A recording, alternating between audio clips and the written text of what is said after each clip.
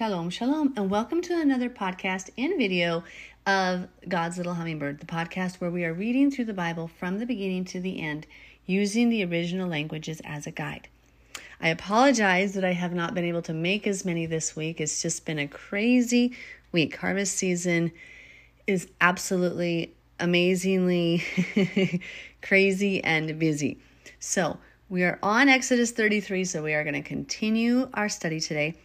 And I am starting to do some Zoom meetings because there's people spread throughout, just all over the U.S. that we're meeting with. And so if you'd ever like to be a part of our Zoom Bible Sabbath fellowships, please also let me know.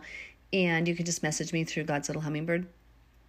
And we will make sure we get to it. I don't email me because I forget to check that email. Just message me on Facebook on God's Little Hummingbird.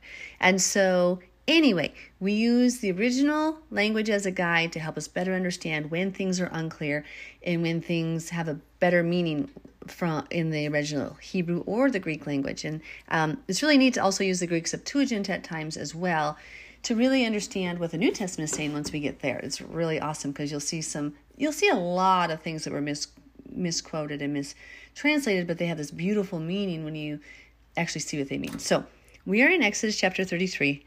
And we are reading from the New King James Version Bible. If you don't own that Bible, you can find it online for free at Blue Letter Bible, Bible Hub, or any of those Bible software places. Okay. And Lord, please guide and lead us today and open our eyes, ears, and hearts to only hear your truth and your truth alone. Okay, let's begin. Then Yahweh said to Moshe, "Depart and go up from here, you and the people whom you have brought out of the land of Egypt to the land of which I swore to Abraham, Yitzchak, and Yaakov, saying, to your descendants I will give it." Okay, so that's Abraham, Isaac, and Jacob. Remember, we've already talked about the meanings.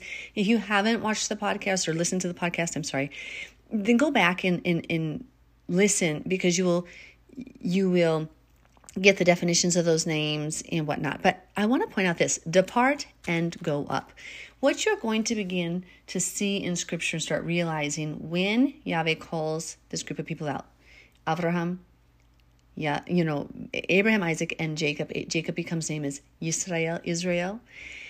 And they're given the promised land. They are promised the promised land, the modern day, the nation of Israel. And you're going to see that they always say to go up to it. So it's this elevated place, it's this higher place, not in a pagan type of worship place, but it's like you're ascending spiritually, symbolically, right? You're going to the promised land. And when you overcome sin and when you overcome hard things in your life, and God is the one leading you in that path, you are literally going to the promised land. You're accepting and receiving his promises of deliverance from sin and overcoming of sin, and you're getting to the place of rest and communion with him, where he dwells when you overcome sin. So think about it, if you were an alcoholic, that alcoholism hindered your ability to hear from God and connect with God because that demon was blocking your relationship with God. If you're in a sexual morality, whatever it is, it's blocking you and God. But when you overcome it, you get to the promised land. And there's just it's a land flowing with, quote, milk and honey. It's a beautiful land of abundance and grace and sufficiency. And so notice from now on, just pay attention that they go up when they're going to Israel, and they go down to Egypt. Down. Remember, Egypt is the word one of the two words in the Hebrew language that is always dual purpose. It's never singular and it's never completely plural. It's dual purpose. It's Mitzrayim. The other word is Mayim, water. And so it never just means the nation Egypt, Mitzrayim. It's always symbolic of sin also and other things. So interesting. Okay, verse 2. "And I will send my angel before you, and I will drive out the Canaanite, and the Amorite, and the Hittite, and the Perizzite, and the Hivite, and the Jebusite." So Yahweh's going to send his angel before them as they go into the land, this promised land, and his angel, which we know is Yeshua, because it's the messenger, angel which means messenger. And this is the one whom we could worship, we could bow to. Yahweh's name was in him, and we're supposed to listen to him. So it's pretty awesome. Verse 3, "Go up to a land flowing," again, go up to a land flowing with milk and honey, "for I will not go in your midst, lest I consume you on the way, for you are a stiff-necked people." Okay, so, lest he destroy them on the way. So if you ever have a sore neck, I want to point out, really be looking at these pictures in Scripture when God, Yahweh, speaks to us.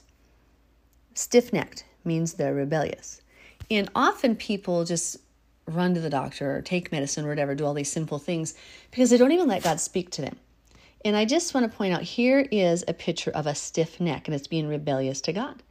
And often, if I ever have a stiff neck, which honestly, thank God, isn't a lot, but if I ever have had one, I stop and I pray and say, where am I disobeying you, God? Where am I being stiff-necked to you? Because there's always a root cause, and that's what people don't understand. There's a verse in the Bible that says, I give life, and God speaking, not me. I heal and I wound. I heal and I destroy is another way that that's written. I give life. So if it comes from his hand, who are we to push him away and not learn our lesson? So this verse right here is a good one for people to look at if you're being stiff-necked against God and what he's trying to lead you into his promised land, right? So if you rebel, you will often have a stiff neck. No, I'm not saying it wasn't a physical act, but God uses the physical act. Maybe we lifted something new heavy that day, and he uses it to speak to us spiritually. Because think about this, even if you did lift something too heavy, maybe that's a burden you weren't supposed to be lifting, so you're rebelling against God in that capacity. Okay, just something to remember. And the land flowing with milk and honey. Now, you don't actually enter the land of Israel and see rivers flowing with milk and honey. But milk in the Bible is often symbolic of the first word of God, like that pureness. Think about a babe nursing with its mother. Milk is that first taste of life. It's newness. And honey is also, the root word of honey also links very strongly to the word of God. So, and we'll get to that, davar, davash, davar. It's so linked that honey is often symbolic of the word of God. And we'll get more to that as we get there. But as we go through scripture, I should be saying.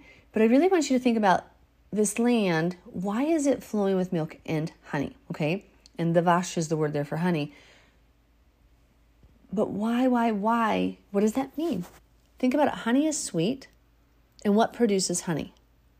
Honeybees. And I always know it is symbolic of the word of God. So think about it this way. A honeybee can bring life because it's one of our biggest pollinators. So it pollinates and from that pollen creates honey, sweetness, right? So if you obey God's word, and if you're not bugging this little honeybee, it doesn't sting you, right? It doesn't sting. It brings life to you because the honey is sustenance. It's substantial. It's beautifully delicious and rich in color. And it's honestly just really, really a really neat picture of God's truth and word. It doesn't sting us.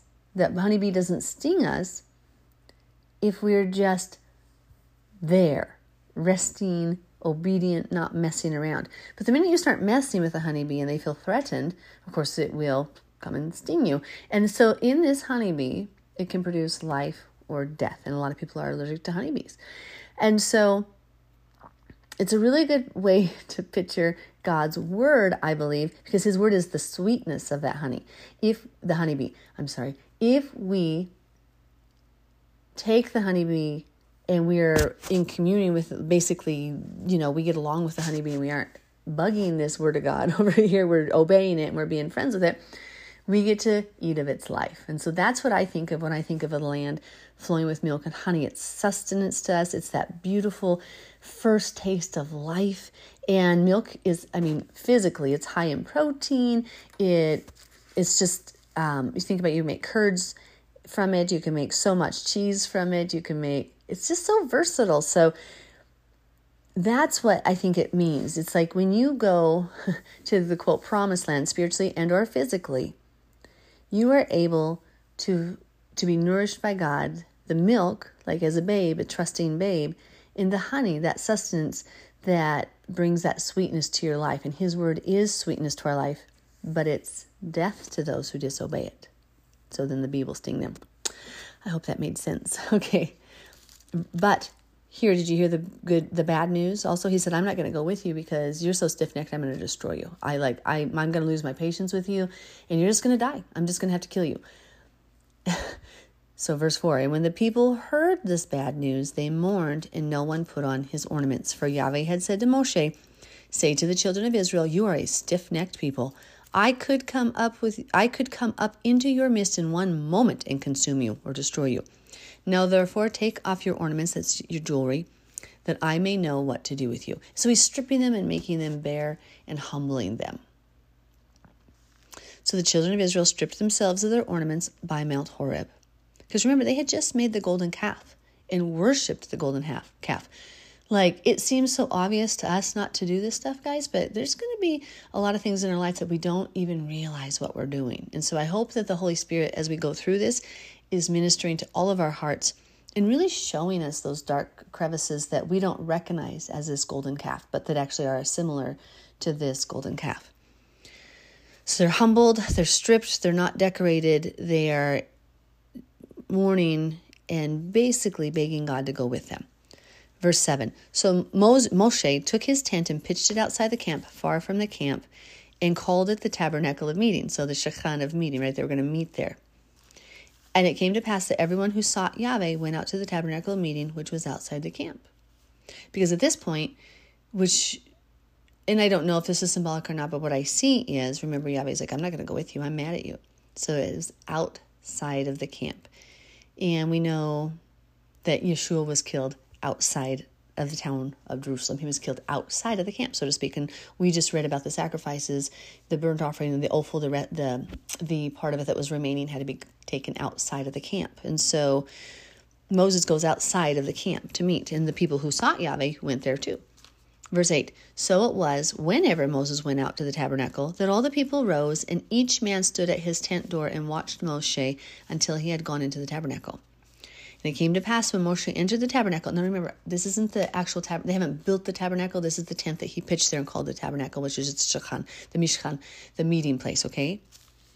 That the pillar of cloud descended and stood at the door of the tabernacle, and Yahweh talked with Moshe.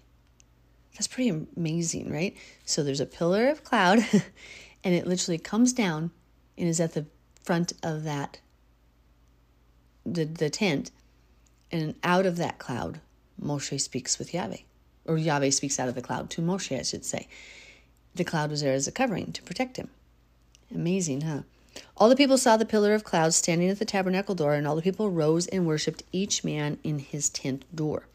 So Yahweh spoke to Moshe face to face. Panim al panim. Face to face. It's a beautiful picture. We don't speak like this in English, and so people are like, we do talk about face-to-face meetings being in person, but I think this is a little different. I think it's because nobody gets to see the face of Yahweh and live, so we know this is Yeshua. But it's amazing how how do you say, in America, how would you liken this? It would be more like an intimate connection where you're so close, because see, the rest of the people are seeing the cloud. They're seeing the glory of Yahweh in that respect, but they don't get to see his face. And Moses didn't get to see the face of the Father, and we're going to prove that here in a minute. He could only see the face of the Son, but he heard God's voice. He got to hear it, and he was right there close, but there was a cloud between them. And I would pray all of us would press in and beg for that we could speak face to face with Yahweh and just hear him like men hear their neighbor speaking with them. So, I don't know, it's really beautiful. Verse 11 again, so Yahweh spoke to Moshe face to face as a man speaks to his friend. And he would return to the camp, but his servant Joshua the son of Nun, a young man, did not depart from the tabernacle. Then Moses said to Yahweh, see, you say to me, bring up this people, but you have not let me know whom you will send with me. You have said, I know you by name, and you have also found grace in my sight. Now therefore I pray, if I have found grace in your sight, show me now your way, that I may know you, and that I may find grace in your sight, and consider that this nation is your people. So what did Moses pray? And this should be all of our prayers. Show me your way. 99% of believers who claim to be believers, they might say those words, but they don't follow his way, because he came to the mount, he came and met with Moshe and showed us his way. He said, these are my rules. These are my Sabbaths. This is my covenant. So if we really want to know God's way, we better listen to what he's showing and telling Moses. And we can't say it went away because God specifically says he never changes. He is not a man that he should change, as the prophet says. And so I begged him before I understood Torah, even though my family was blood Jewish, we had no idea. We were raised evangelical Christian. They had become Mennonites at one point, I guess. But my point is, I remember just knowing God was telling me I was following man. He kept telling me, you're following man, not me. And I would sit at the stairs, kneel at the stairs, and I'd say, Father God, just show me your way. Show me your way. Not my way. I don't want to be right. I don't want to be right. I'll give up anything and I will be wrong so you can be right. Please show me your way. And he answered that prayer. But I had to pray it in truth. And I had to be able to swallow hard that lump and do what he said, even when it wasn't going to be what my way was. It's easy to say, show me your way and I'll follow. It's much harder to do it. You have to die to your flesh. But the blessings are manifold and just not even comparable to anything else. So you definitely we all need to be there, okay? And that we find grace in his sight. And I pray that for all of us right now, listening to hear. Verse 14, and he said, my presence will go up with you and I will give you rest. Isn't that amazing? He's so forgiving. Then he said to him, this is Moshe saying to Yahweh, if your presence does not go up with us, do not bring us up from here. For how then will it be known that your people and I have found grace in your sight, except you go with us? So we shall be separate, your people and I, from all the people who are upon the face of the earth. And that word separate there should be kadosh. Let me just double check. I'm reading in the English, not look. The Hebrew Bible's over here. Then I have the interlinear over here. So sometimes, that actually is the word pala, so that just means to be distinguished, or not the word holy set apart in that way. So it is to make a difference, though. But that's what Moses is saying. It's like, that's how they're going to know we're different, because you're with us, Yahweh. We don't want to just blend in with the world. We don't want to be like everybody else. So I thought it was interesting. As soon as Yahweh starts to concede and give this mercy, Moses is like, jumps all over it. Yeah, because you have to go with us, because if you don't go with us, nobody's going to know that we're different, that we're your people. So he continues to agree with what Yahweh's saying and then reinforce as though Yahweh didn't know the point. We need you, Yahweh. See, this is how you're going to get your glory in the earth. So I love that. Verse 17. So Yahweh said to Moshe, I will also do this thing that you have spoken, for you have found grace in my sight, and I know you by name. And I want to stop here. I'm so sorry, but let's, in our minds, and if you need your Bible, go ahead and go there. But Matthew chapter 7, and I don't have the exact verse on me right now, but in Matthew 7, and I believe it's close to 21, but I don't remember. He says, Yeshua says, many will come to me that day say, Lord, Lord, didn't we prophesy in your name, cast out demons in your name, and do many wonders in your name? And he says, I will look at them and tell them, get away from me, you who don't obey the law, for I never knew you. So how are you known by God? It's when you obey him. And that's what John says. The book of John says, 1 John, 2 John, 3 John, all those Johns. When John's writing, he talks over and over about if you love God, you're going to keep his commandments. And therefore keep the Messiah's commandments, because they're the same. They're the one. They're echad. And so if you want to be known by God, you need to obey him. Otherwise, he just doesn't know you. And those are scary words from Jesus. And it literally says the antinomos there in the Greek. Get away from you who are antinomos, those who are against the law. And I see lots of churches teach against the law and say we no longer have to obey it. But here's the fact. Nobody ever had to obey it. If you just want to serve Yahweh, you choose to obey it because you love him. Those who love him will keep his commands. Okay, verse 18. And he said, please show me your glory. And that's the word chavod. Then Yahweh said, I will make all my goodness pass before you, and I will proclaim the name of Yahweh before you. I will be gracious to whom I will be gracious, and I will have compassion on whom I will have compassion. He's Yahweh. Remember, his name is Eyach Asher Eyeh, not I am who I am, but I will be who I will be. It's translated like that every other place except for right there, those set of words. Eyach Asher Eyeh, I will be who I will be. And right here, he's basically saying that same thing. I'm going to be compassionate on whom I choose to be compassionate. If I see the heart's right, I'm going to be compassionate on the person. His choice. He's Yahweh, right? We don't get it. He's not just confined to, okay, like think about it this way. Jesus says, live by the spirit of the law, not the letter of the law, right? So that's what he's saying. It's like, yes, the law exists, but you have to understand, like when the disciples were hungry that day, even though it says not to harvest that day, they were only eating the grain heads that were sufficient for that day. They weren't harvesting for weeks ahead. And God didn't say you had to be hungry today. And God doesn't say, like, if somebody's out starving in the wilderness, not starving, if they're dying in the wilderness and they don't have a coat, and, they're a woman and they only have a man's coat there, but they don't have their own coat, it's okay. They're not going to be cross-dressing. They're not trying to do that kind of sinfulness. They're simply keeping warm. And so that's what God is saying basically here is like, I understand like some people deserve to die, but I understand their hearts and they're going to overcome, and I'm going to give that person grace or mercy or whatever. And he can have compassion, who he's going to have compassion on, because he just knows the hearts, and he'll get him there. Now, they're still judged by their actions, but he knows whose heart will turn to him. Because believe me, I deserved death many times, but his grace has been beautiful to me. Verse 20, but he said, you cannot see my face, for no man shall see me and live. And remember, Jesus says no one has seen the face of God and lived. So we still know Moses didn't actually see God the Father.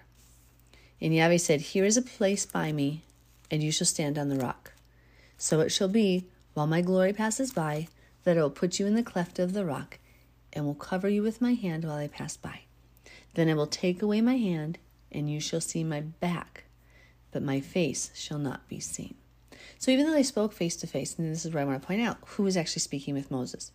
Yeshua. Because we can see the Son. He is the manifestation of God, the one whom Yahweh, the Father, made, that we can actually see. He was sent to earth. His spirit and flesh have been here.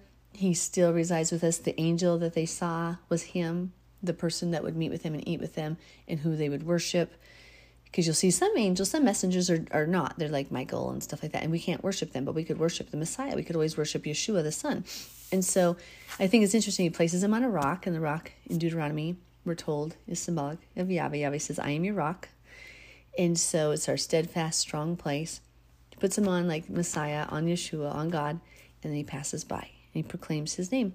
And I just think that's beautiful. And so I pray that we could have such a relationship with God, that we would rise up and give our life to him in such a way that he can bless us and he can show us his glory. And I can't wait. Okay, it's horrible, this end time hard thing coming, but he says he's going to do the same types of signs and wonders as he did when he brought us out of Egypt the first time.